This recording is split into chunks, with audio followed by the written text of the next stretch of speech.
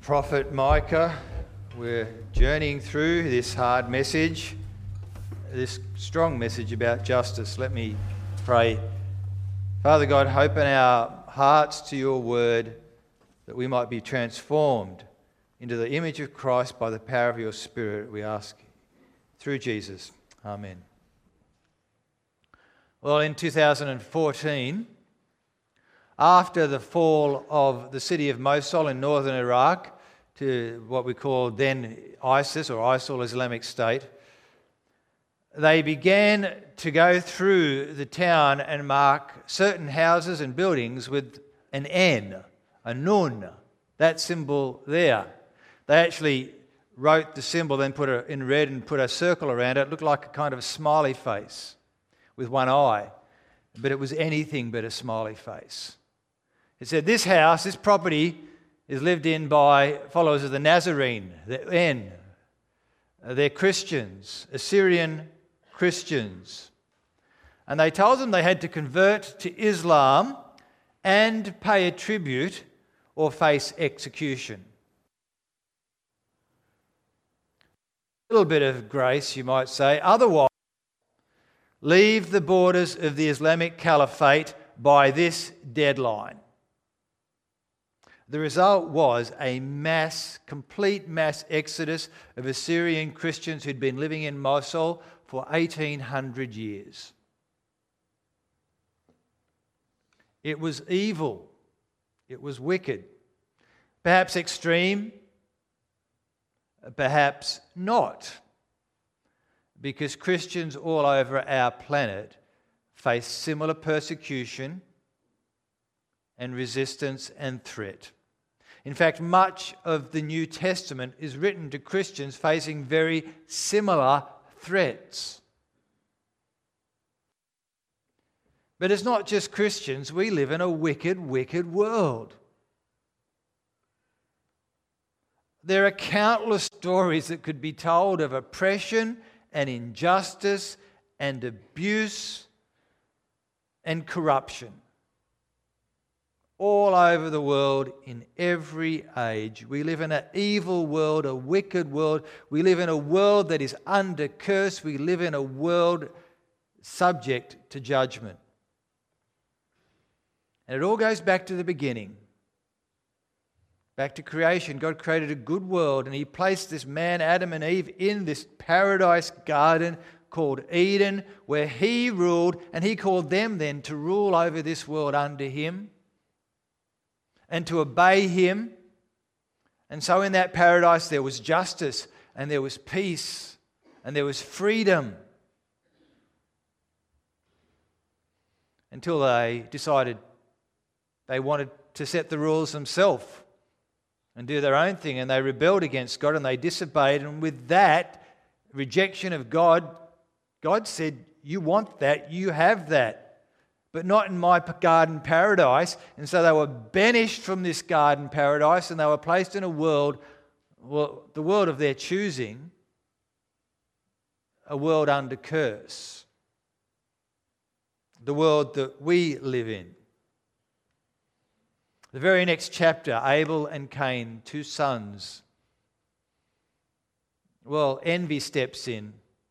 Cain resents Abel, and so he kills his brother. There is bloodshed. Now that's injustice, to kill out of envy. And so begins a downward spiral through the people who follow till we get to the time of Noah, and it could be said that every inclination of the human heart was evil all the time. A world where God is not king, a world where we are handed over really to another king, where we seek to serve ourselves, a world of curse. And that is the root of the injustice that we live with in this world. Our world, which is so wonderful, which is so glorious, and yet is so wicked. That's the world of the prophet Micah in the 8th century BC. He was prophet to Israel, the people of God, And God called the Israelites to himself and said, you are my treasured possession. And he gave them his laws and said, I'm going to be amongst you and rule over you and you will obey me. And they said, yes, we will do that. This will be good. And we will be, and they will be, an oasis of justice and peace in a world under curse. And the whole world will be able to see this oasis and say, that's how we want to live. That's how we want to be. But instead, Micah's world, the city of Jerusalem, the surrounding area, was one of gross injustice, with the leaders calling the shots and everyone looking after themselves. And so last week, if you were here last week when Johnny spoke from chapter 6, God pleads his case, if you like, in court, and he has a charge against Israel. He says, I established covenant with you, and I was faithful, and I blessed you, and I led you, and I showered you with my gracious love. And the covenant responsibilities in return, what does the Lord require? Well, I don't want your religion and your carry on.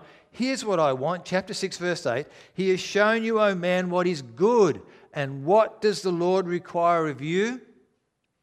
To act justly, and to love mercy, and to walk humbly with your God. And the Lord set the example of what that meant. And the leaders of Israel, well, they set their example. Chapter 6, verse 11. Shall I acquit someone, says the Lord, with dishonest scales, with a bag of false weights? Your rich people are violent. Your inhabitants are liars, and their tongues speak deceitfully. It is so wrong in the oasis of justice. And so, at the end of the chapter, therefore, I will give you over to ruin, and your people to derision. You will bear the scorn of the nations. They're handed over. The oasis is handed over to the world that they want to be. The hard thing is that the prophet Micah is going to be caught up in the mess. In fact, every faithful person in Israel will be caught up in the chaos. They'll be swept up in the judgment to come. Just like the people of Mosul, the Christians there, were swept up in the curse. Just like we are, who call Jesus Lord, we're swept up in the madness. And that is hard. And how do you survive? And how do you cope? And how do you process this? How do you make sense of faith in a world like this? Well, in chapter 7, I think Micah shows us the way. Faith in the face of injustice. One of the things we might do is we might say, well, we're going to stand above this fallen world. I'm better than that. I'm going to isolate and avoid myself of that and really stand in judgment myself with a smug moral superiority. I think many people do that, but that is not Micah's way. In chapter 1, after he first declares judgment, he says, because of this I will weep and wail. I will go about barefoot and naked. I will howl like a jacket and moan like an owl.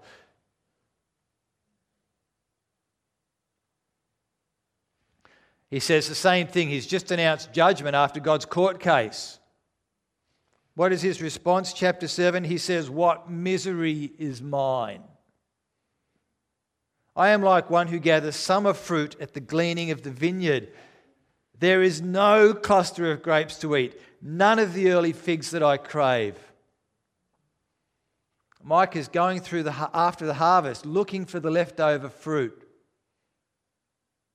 Something sweet, something precious, and there's nothing. He's empty. He's hungry. There's nothing good. And it's heartbreaking. He says, the faithful have been swept from the land. Not one upright person remains. Everyone lies in wait to shed blood. They hunt each other with nets. Both hands are skilled at doing evil. The ruler demands gifts. The judge accepts bribes. The powerful dictate what they desire. They all conspire. They're all weaving this tapestry together. He's shown you, O man, what is good, and what does the Lord require? To do justly and to love mercy and to walk humbly. Well, where are they? They're gone. They're absent. To use the term that Jesus used, if we put them in Micah's situation, there is no salt and light in Israel. There is no righteousness. There's no one preserving or showing a better way. And the leaders who should be leading, oh, they're leading all right. The best of them is like a briar, the most upright worse than a thorn hedge. There's complete societal and moral breakdown, whereas the leaders, the best of the leaders, the ones you might think, well, maybe there's hope there. No. How did they get there? There's no hope there.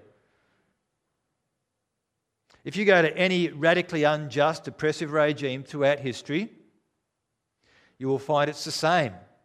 Who is the best of the Nazis?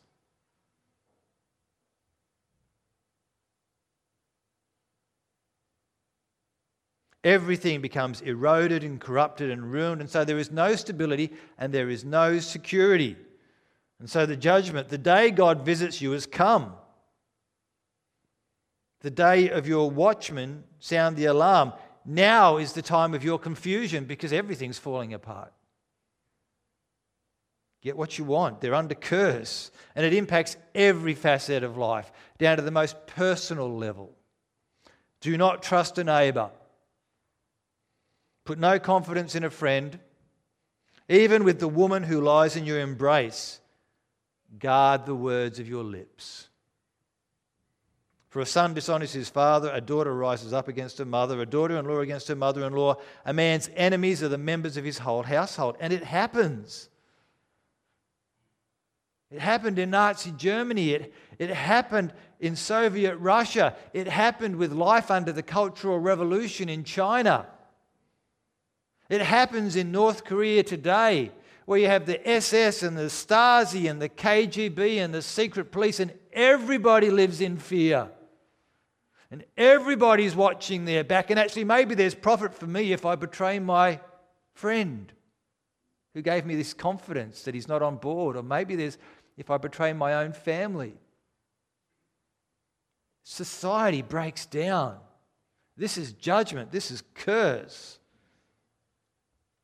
This is what happens when faithful, godly people are swept from the land when there is no salt and light.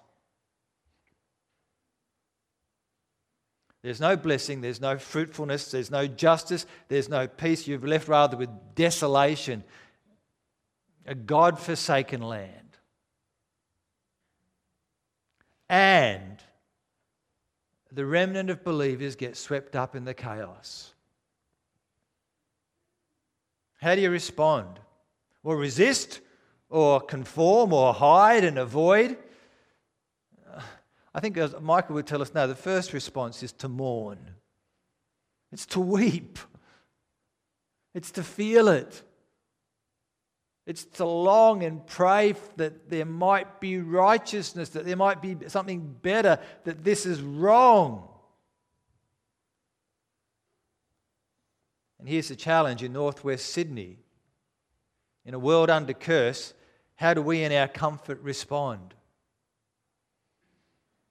We don't like to feel sad. We don't like to mourn. It's easier to avoid these realities. to pretend that they don't exist, to ignore them, to blame, to stand in moral superiority over others who are suffering this way. Now, we need to mourn. We need to feel this wrongness personally, and we need to commit to being salt and light, to righteousness and justice. We want to see things change. One of the great things about being young is that you have this optimism. Naturally, a desire, I hope all you young people, I hope, a desire to change the world, to be idealistic, to have a godly dissatisfaction. This world is not the way it should be. I'm young, things can be better. You know, I have to say I miss that idealism and optimism. You see, the danger with getting older is you stop mourning and you just accept the way things are, or you conform yourself and become part of the problem. It's a great danger of getting older, more conservative. There is, however, a danger of youth, and that is to imagine that you can be the saviour, or to imagine that this movement or this revolution can change things. The revolutions in our world have always been led by the young, with their blood. And the result of almost every revolution and the blood spilt, well, let's look at communist Russia, shall we? The Russian Revolution. Let's look at what happened after the Arab Spring and the rise of ISIS. Let's look at what happened in China with the Communist Revolution or the Cultural Revolution. Let's think about what happened in France after the French Revolution.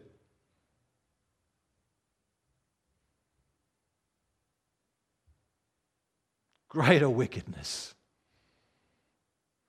Almost more injustice. Is it possible? Paid for by the blood of young people.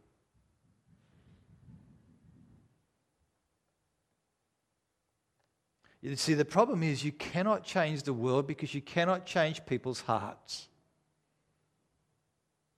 Only God can change the world. We need Him to intervene to restore and renew. We need God to intervene to lift the curse.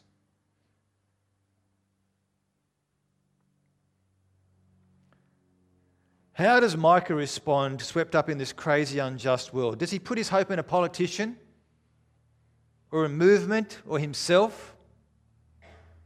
He puts his hope in God, and he says, verse 7, "But as for me, I will watch in hope for the Lord.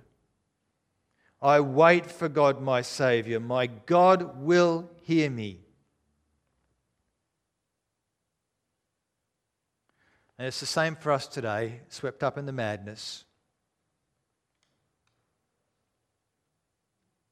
We're to wait. As we've been singing, we've been wait for our Saviour Jesus to return, who will right all wrongs, who will renew and recreate, and who will bring a new heavens and a new earth, the home of righteousness. We're to live by faith, as we've been singing. The writer to the Hebrews in the New Testament brings attention to all these examples in the Bible of people who lived by faith in uncertain times in the world of curse. He starts with Abel, who was killed by his brother Cain, who lived by faith in a greater reality. He goes to Noah, who lived in wicked times, and then to Abraham and Moses, who lived during times of slavery, and even Rahab the prostitute in Canaan, and Samuel and David and many more. And he says they all waited for the Lord. Now Micah is not mentioned by name, but he could have been. We get to the end of Hebrews chapter 11.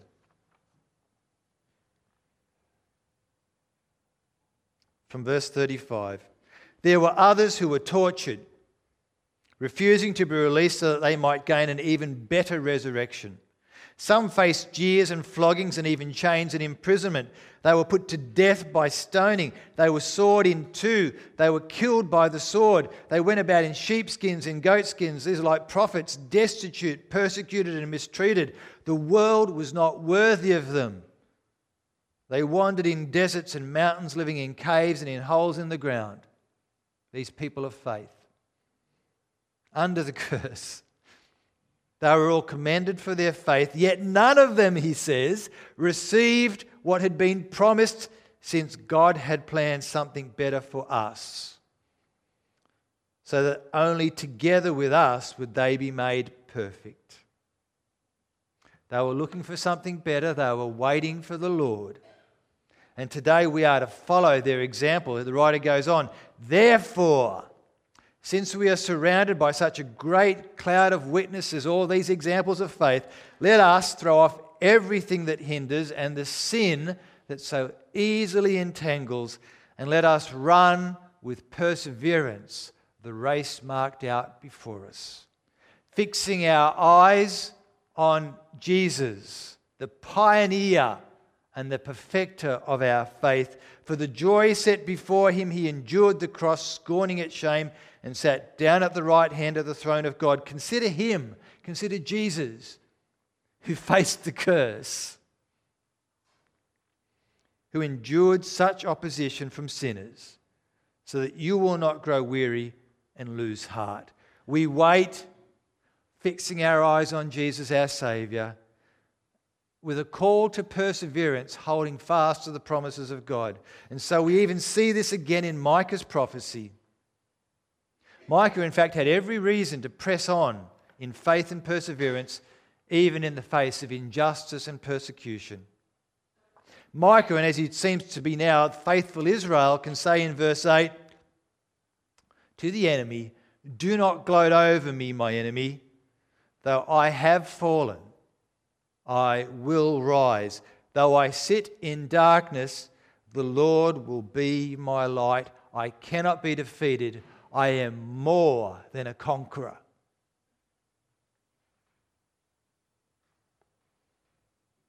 The Lord will lift me up. He will be my light, even in the darkest night.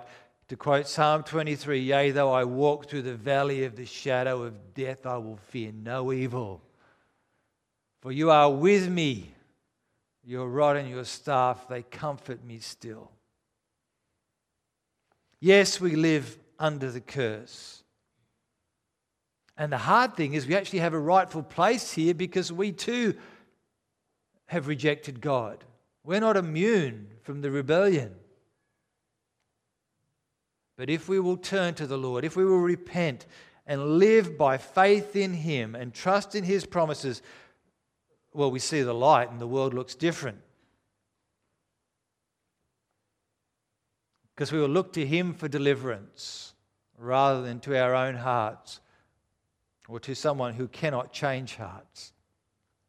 See, Micah has a living hope, a hope for rescue from the consequences of sin. He says in verse 9, because I have sinned against Him, I will bear the Lord's wrath. I will live under this curse until He pleads my case and upholds my course. He will bring me out into the light. I will see His righteousness. Another way of translating it would be, I'm going to wait until the Lord strives, until He fights for my dispute, until He executes my judgment, which He does in the Lord Jesus. He shall lead me out to light. I will see His righteousness. See, faith looks and says, Lord, You're my only way out. There's this tragedy in Thailand at the moment with 12 boys from a soccer team stuck in a cave that's flooded. Now, I pray and hope that they are in a safe place and very, very hungry. It's dark. And they're sitting down feeling completely hopeless. This is what I hope. Imagine if they drill through or if the waters go down and they start to see a little bit of light. 5 days without food. Do you think they will have energy to get out? I think they will, because they will have the hope when they see the light. It will give them strength to press on.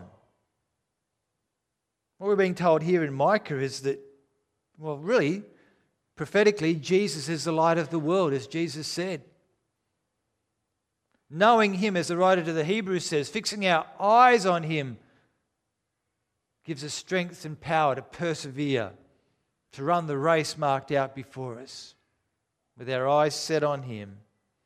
And in Him we have actually vindication. We have victory over the enemy, over the great Satan, and in His worldly expressions of all the evil and injustice.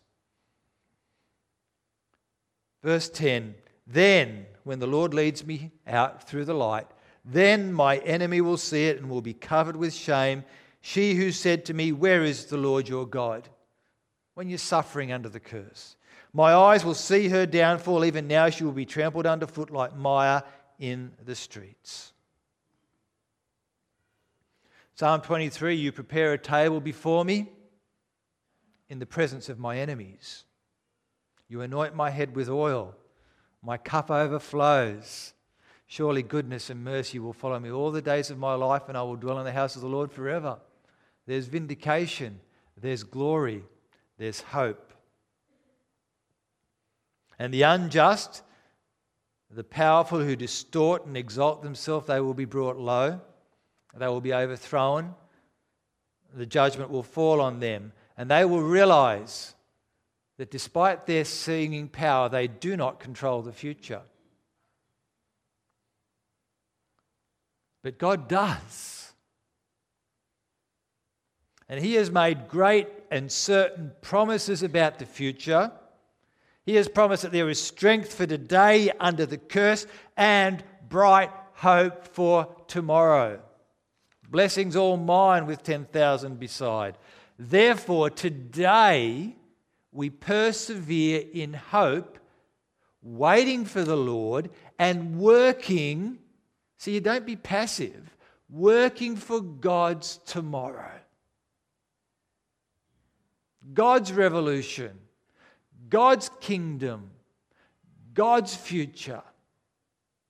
Not by our own strength, not by the strength of a new ideology or a new politician, but under the Creator's strength, working with Him and for Him. And if you are young, please do not let go of your ideology, your idealism and your passion, but do it with the Lord. And if you're old and conservative and stuck, will you please look to the Lord and have a passion that this world might be different under God? See, Micah affirms God's tomorrow to faithful Israel. The day for building your walls will come. The day for extending your boundaries. In that day, people will come to you from Assyria and the cities of Egypt, even from Egypt to the Euphrates, and from sea to sea, and from mountain to mountain. People from all over will flock unto God, and the boundaries of His kingdom will be extended. It will be glorious. It's what Micah said in chapter 4. In the last days, the mountains of the Lord's temple will be established as the highest of the mountains. It will be exalted above the hills, and people will stream to it. Many nations will come and say, come, let's go to the mountain of the Lord, to the temple of the God of Jacob, and He will teach us His ways, and we will walk in His paths. And the Lord will go forth out of Zion, the city of God, and the word of the Lord from Jerusalem, and He'll judge between many peoples. And they'll beat their swords to plowshares and their spears to pruning hooks. And they won't take up sword, and they won't study for war anymore. What a day. What a promise. And those who refuse, those who stay in rebellion, well, judgment stands. The earth will become desolate because of its inhabitants, and as a result of their deeds. So could you sing earlier, we belong to the day that is to come? Are you working for that day? Can we sing with the saints through the ages, although it's a fairly new song, by faith we see the hand of God. By faith this mountain shall be moved. By faith I will hold on to the promises and keep working for the kingdom. By faith I will make sure that I am following Jesus and being salt and light in a world under curse. I will show the way. I will help to preserve. I will be part of the upright and faithful in the land. I will point people to Jesus, who is ultimately the light of the world, the way out of the darkness. You see, he has shown you, O man, what is good. And what does the Lord require of you? To do justly, and to love mercy, and to walk humbly with your God. The people of God, let's call them Christians, have always been future-oriented, trusting in God's promises and the kingdom to come, and it is no different for us. We live after the coming of the Lord Jesus and his victory won on his death and resurrection. We await his second coming and his bringing of the kingdom in all its glory and power. In this time, as we sang earlier, the time before it's too late, the time for us to turn back to him. Micah's prophecy is, in a sense, I believe, heightened for us because we live in the overlap of these two ages. We live like that, those children in that picture, amongst the garbage and the injustice, and yet we live with the glory and love of Jesus and the hope of a better world.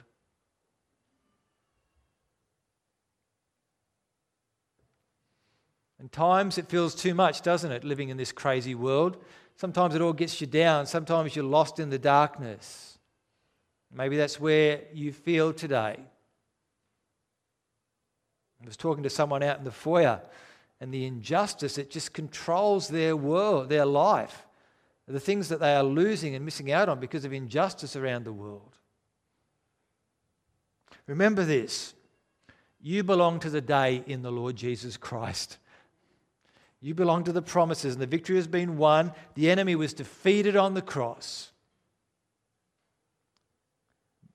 And we look forward to the fullness of that day when Jesus returns. And there will be a final judgment on those who stay in their injustice and their wickedness and their self-service, who refuse the saving King. And there will be blessing and freedom for those in Christ who live by faith. For now, in this crazy world of injustice and strife, we press on. We walk humbly with our God. We live with hope and wait for our Saviour and watch for him. We persevere through the trials with our eyes fixed on Jesus, the pioneer and the perfecter of our faith. We live, we pray, your kingdom come. Your will be done on earth as it is in heaven, and we live for his kingdom. That is faith in the face of injustice. Let me pray. Father, help us to persevere in faith. Help us to hold fast to your promises. Help us to rest on the victory Jesus has won. And help us, Lord, not get weary. Help us, Lord, not lose our optimism and our idealism in Jesus, but press on for justice and truth and mercy, we ask in Jesus' name. Amen.